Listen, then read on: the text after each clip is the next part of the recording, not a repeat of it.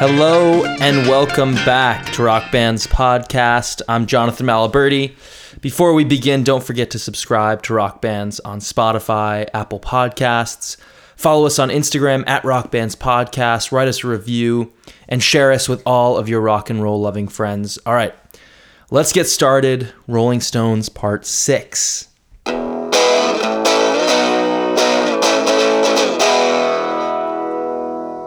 1966 was one of those years that changed rock and roll forever.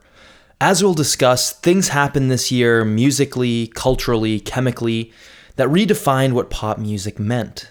For some time, pop music was becoming more artistic. Songs were commenting on society, politics, culture, and love, and to at least some cross-section of society, music became something to engage with on a more intellectual level.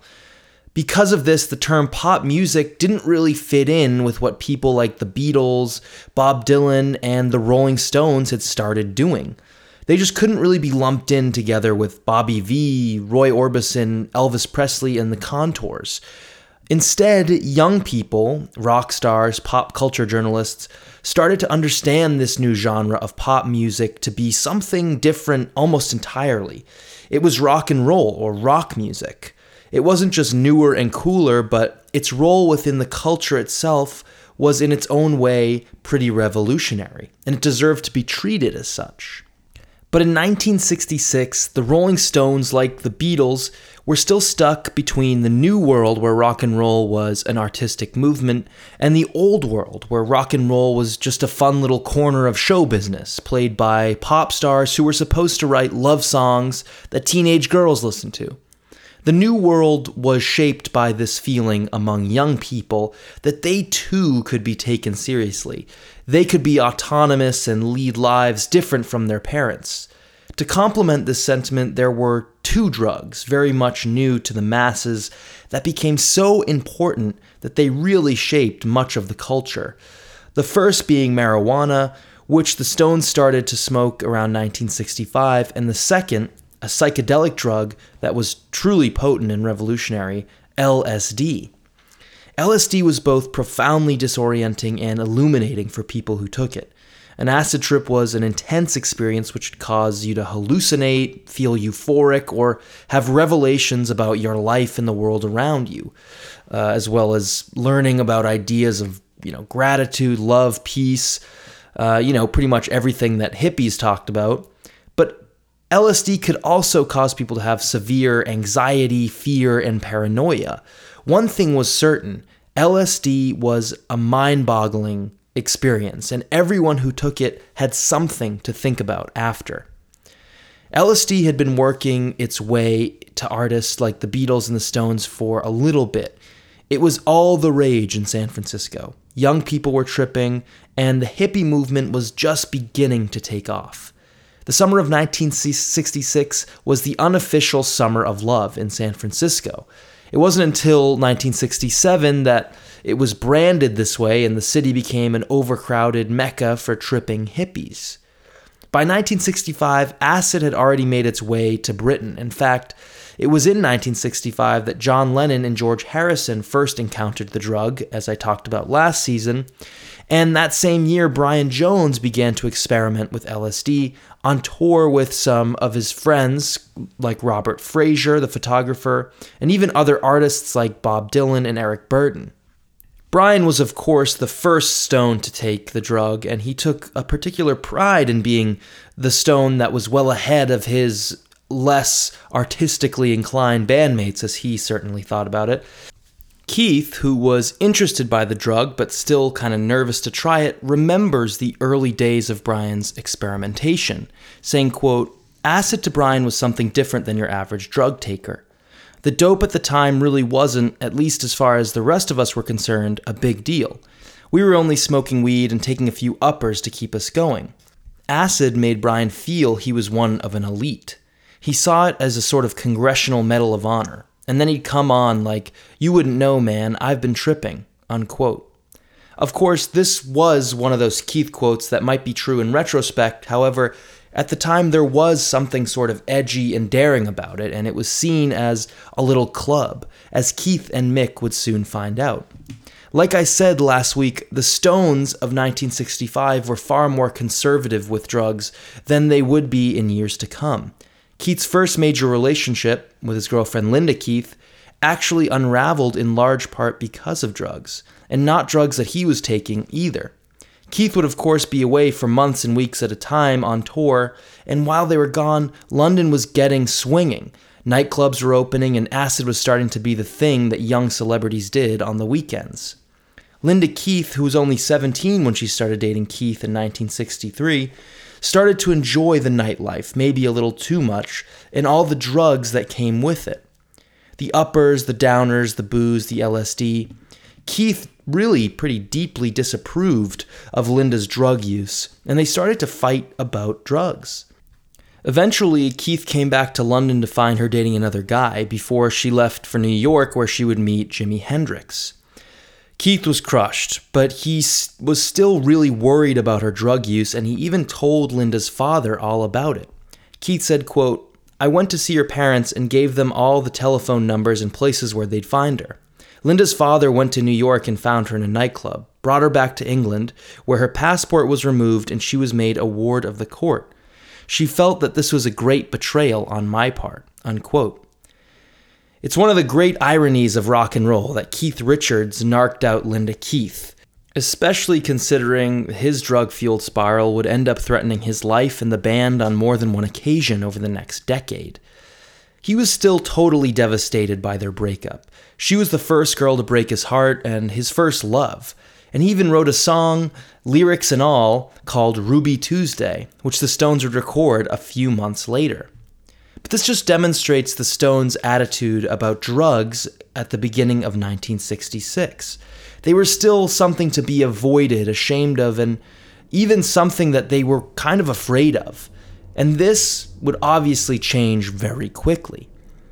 Pretty soon, Keith was very much intrigued by Brian and his drug use, and eventually, while on tour, the two of them dropped LSD together. And pretty soon thereafter, Mick followed. Just like at Edith Grove when they decided to make it as professional musicians, Keith was the first to follow Brian's lead, and Mick very cautiously waited to see if it was the right move before he did anything. Bill and Charlie, on the other hand, never used psychedelics. They were pretty wary of them from the start. Charlie later said, quote, "Regretfully, I never took acid.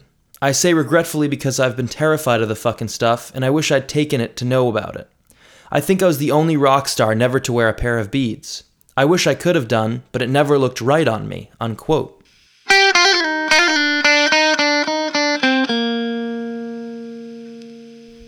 While acid wasn't something that all the bandmates used equally, the effect of the druggy era that was starting to blossom around them became clear in their music right away in 1966. The band's first single of '66 was the stoner pop song 19th Nervous Breakdown, and their follow-up single was another milestone record for them, probably one of their most famous songs of all time, Paint It Black.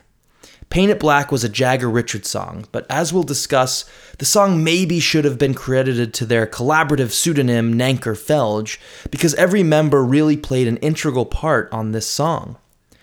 Brian Jones had been interested in Eastern music for some time. He was growing tired of guitar-based music, probably because he was rejecting pop due to his struggle with songwriting. And in the mid-1960s in Britain, sitars were sort of having a moment. George Harrison famously played some sitar on the Beatles' Rubber Soul track, Norwegian Wood. And sitar was really having a moment in London at the time. I mean, there was, a lot of Indian and Hindu culture in the city. There was, Indian restaurants, live sitar music, Indian music at record shops. So sitars were kind of all the rage at the time. One day when Brian and George Harrison were actually hanging out, the two of them got to playing the sitar. George said of Brian, quote, "I always used to see Brian in the clubs and hang out with him. In the mid-60s, he used to come to my house, particularly when he'd got the fear when he'd mixed too many weird things together. I'd hear his voice shouting to me from out in the garden, 'George, George.' I'd let him in. He was a good mate.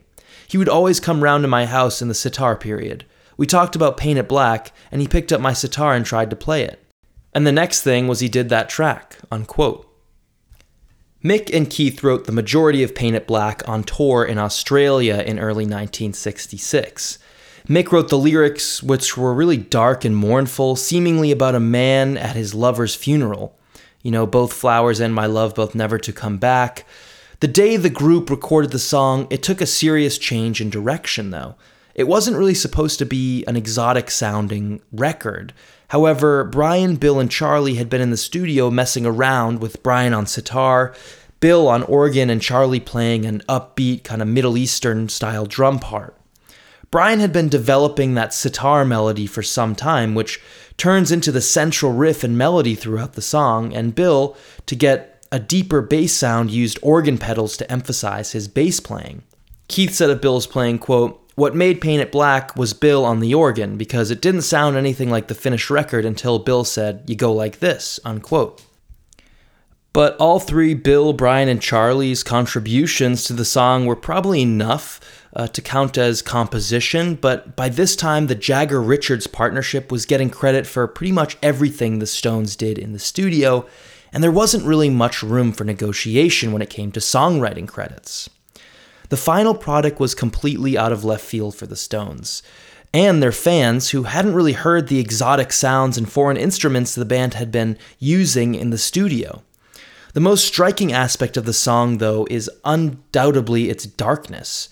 The song just has a grim, macabre vibe, ending in that intense crescendo. Paint It Black was, of course, a number one hit, but it also did a lot for the Stones' image. I mean, in a way, it was true to form. The Stones were the bad boys of rock and roll, and with a song like Paint It Black, they definitely reflected the angry and rebellious elements of their image.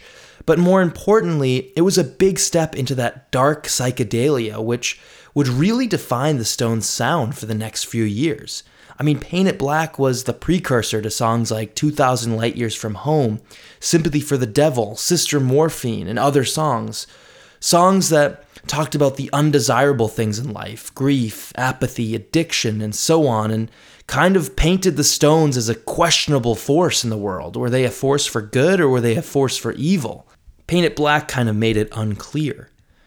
The song also really resonated with fans. I mean, they'd often play it at shows, they'd open with it, and in some places, fans would just hear that opening riff and, get so excited that they just started to riot on the spot, something that the Stones were really getting sick of.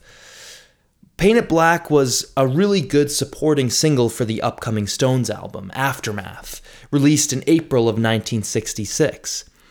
Aftermath was recorded while the band was on tour in late 1965 and early 1966 at RCA Studios in LA, and it was the first album composed entirely by Mick and Keith, a really symbolic moment for the songwriting partnership. The songs were generally pretty strong, too, and the lyrics were finally a departure from the typical boy meets girl pop lyrics that dictated the theme of really the majority of pop music at the time. The opening track on the UK version of Aftermath is the highly psychedelic-sounding Mother's Little Helper, where Jagger writes about the trend of taking drugs like Valium among housewives in the UK and the US, and the risk of an overdose and abuse. Brian and Keith play that dizzying riff simultaneously, using a slide on 12-string guitars.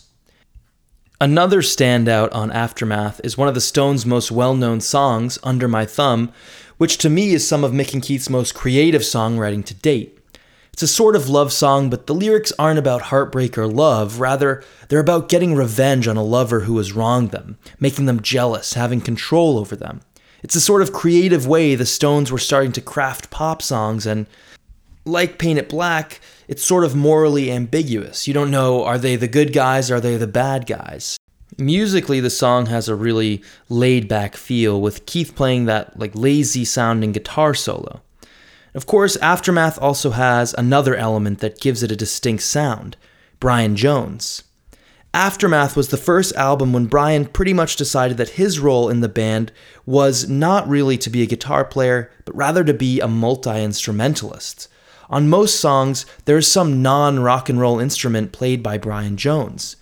Much to Brian's credit, too. A lot of the songs were not just elevated, but transformed by Brian's contributions. This is a point that shouldn't be understated. a lot of the songs would have been pretty underwhelming had it not been for Brian Jones' curious mind in the studio. For example, on the song Lady Jane, Mick and Keith had composed kind of a plain, medieval-sounding ballad. Not a bad song, but not exactly memorable, until Brian added the main riff of the song using a weird little instrument called the dulcimer. Jones also adds dulcimer to I Am Waiting and Japanese koto on Take It or Leave It. On Under My Thumb and Out of Time, Brian's use of the marimbas, which kind of sound like a xylophone, add an airiness and a mischief to these songs, almost like they're expressing a certain cheekiness that wouldn't have been apparent if not for Brian's parts. This is how Brian felt his leadership in the band could be reinstated: psychedelia. By adding these new sounds and exotic vibes to Stones records, he was differentiating himself. He was useful and even important to the band's creative process. But this new burst of creative energy was fueled by LSD, booze, and amyl nitrate poppers, along with all sorts of uppers and downers that he started to use throughout the day. Sadly, Brian's valuable contributions, like on Under My Thumb and Lady Jane, became way less common than Brian's unreliability. He started to miss recording sessions, skip performances, or be too zonked out on drugs and alcohol to contribute anything meaningful. Probably more than he was adding cool instrumental parts, I hate to say it. Not always, but with increasing frequency, Brian just wasn't there. They were touring all through the first half of 1966, and Brian sometimes just wouldn't show up. He would be hospitalized with an asthma attack, or he'd be off hanging with some artists or musicians in LA or New York. Keith Richards said of Brian's role during this period, quote, "When he was there and came to life, he was incredibly nimble. He could pick up any instruments that were lying around and come up with something. Sitar on Paint It Black, the marimbas on Under My Thumb. But for the next 5 days, we won't see the motherfucker. And we've still got a record to make. We've got sessions lined up, and where's Brian? Nobody can find him. And when they do, he's in a terrible condition. One time, we were on a swing through the Midwest, and Brian's asthma got him, and he was in hospital in Chicago. And hey, when a guy's sick, you double for him. But then we saw pictures of him zooming around Chicago, hanging at parties with so-and-so, fawning over stars with a little silly bow around his neck. We'd done 3-4 gigs without him. That's double duty for me, pal. There's only 5 of us. And the whole point of the band is that it's a 2-guitar band. And suddenly there's only 1 guitar. I've got to figure out a whole new way to play all of these songs. And I never got a thank you from him, ever, for covering his arse. He didn't give a shit," unquote. During an Aftermath recording session in March of 1966, Andrew Loog Oldham remembers a particular incident where nobody could deny Brian's spiraling condition. Brian showed up late to the session, completely out of it, and just a few minutes after plugging his guitar in, he fell asleep on the floor, with the humming of his amplifier disturbing the recording session. Mick Jagger, who hated wasting time and was a true workhorse in the studio, was furious, and he looked at Andrew to do something. After a while, the band was recording What to Do, and they needed silence for some overdubs, so Oldham went over and unplugged Brian's amplifier, a pretty symbolic moment. Of course, Brian was obviously struggling with the beginning of a serious drug addiction, something people just didn't really understand back then. Nobody knew anything about addiction, and understandably, they all sort of rolled their eyes and blamed Brian for acting irresponsibly and taking too many drugs. In 1966, though, Brian had all the odds stacked against him when it came to dealing with addiction. They thought that tough love would just snap him out of it, but obviously it was a lot more complicated than that. Released in April of 1966, Aftermath was a huge hit. Arguably the Stones' first great album, not only was it a number 1, but single after single gave the Stones continued chart success. Thanks largely to Brian, it had a new flavor that was actually pushing the limits of pop music a little further. It also had a lot more texture thanks to the more apparent piano and keyboard parts played by Ian Stewart and Jack Nitzsche. Aftermath's lyrics, written mainly by Mick, opened up the band to a new criticism, though.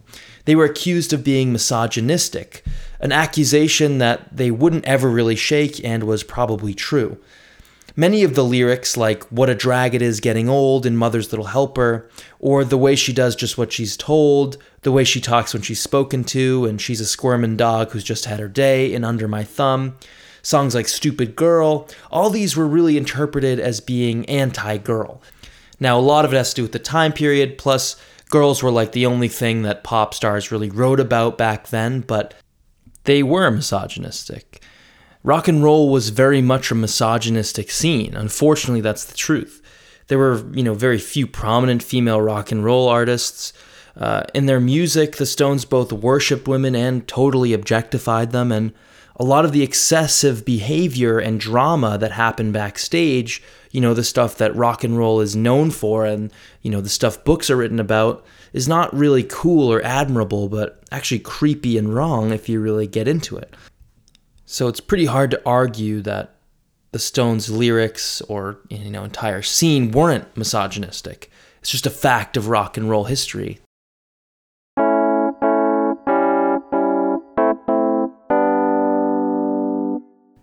Aside from the musical changes, there were several personal and cultural changes that happened in 1966 that changed the makeup of the band a lot. As I mentioned, Keith Richards and his girlfriend Linda Keith broke up in 1966, and Mick's relationship with Chrissy Shrimpton was also on the rocks.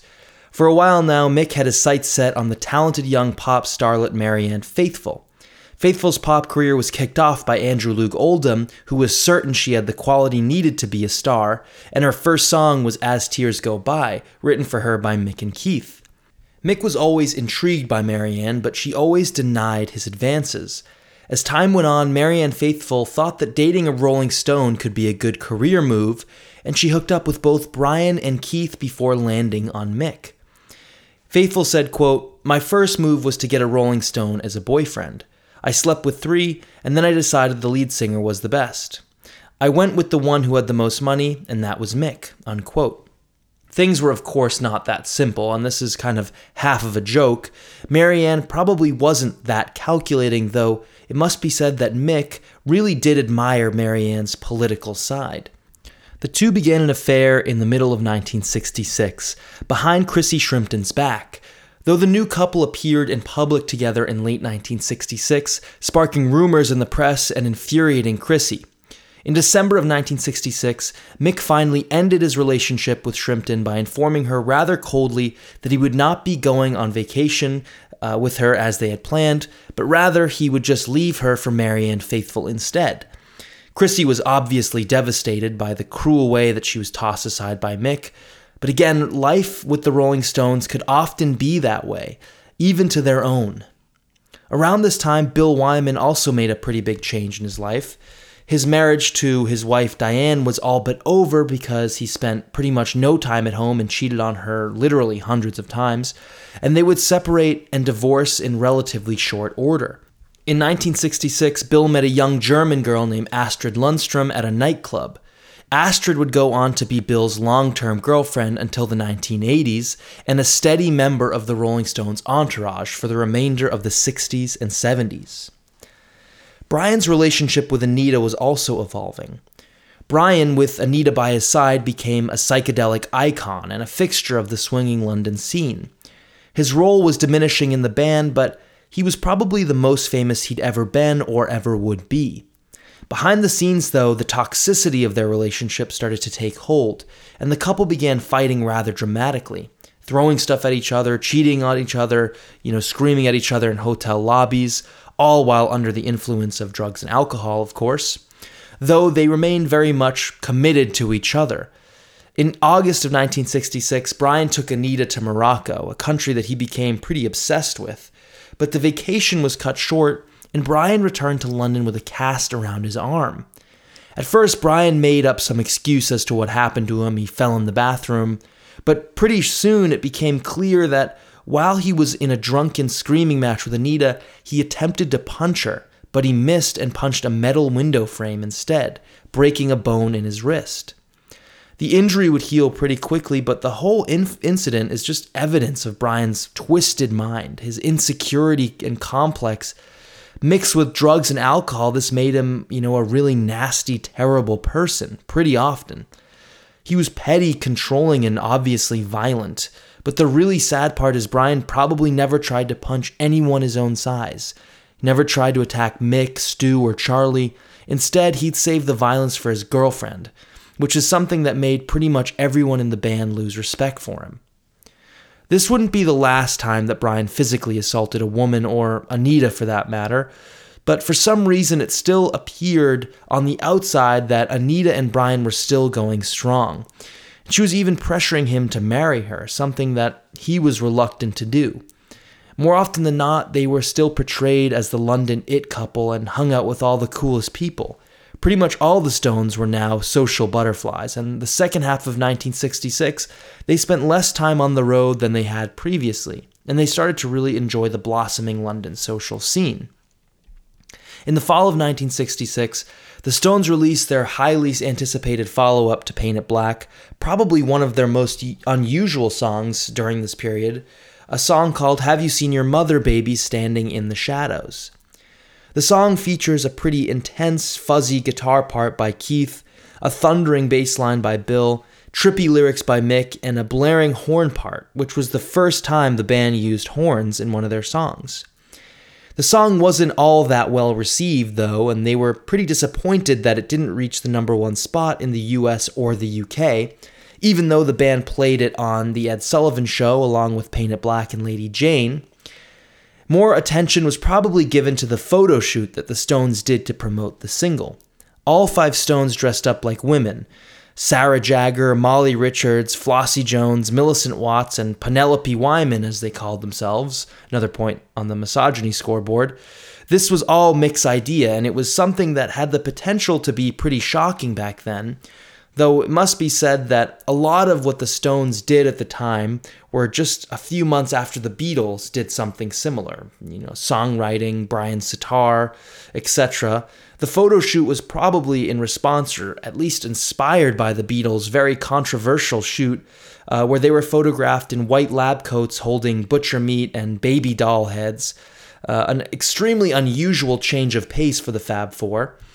In 1966, though, the Beatles' landmark album Revolver accomplished something that had been brewing at the edges of pop for a little while. Weirdness became the rule. From backwards guitar parts to nonsensical lyrics and circle glasses, references to drugs, acid had touched the culture, and the Beatles made it okay and even cool to admit it. The Stones quickly followed, and acid culture took over their music. It took over their image, it took over their social lives, and unfortunately, LSD would also threaten the future of the band and send Brian Jones off the deep end.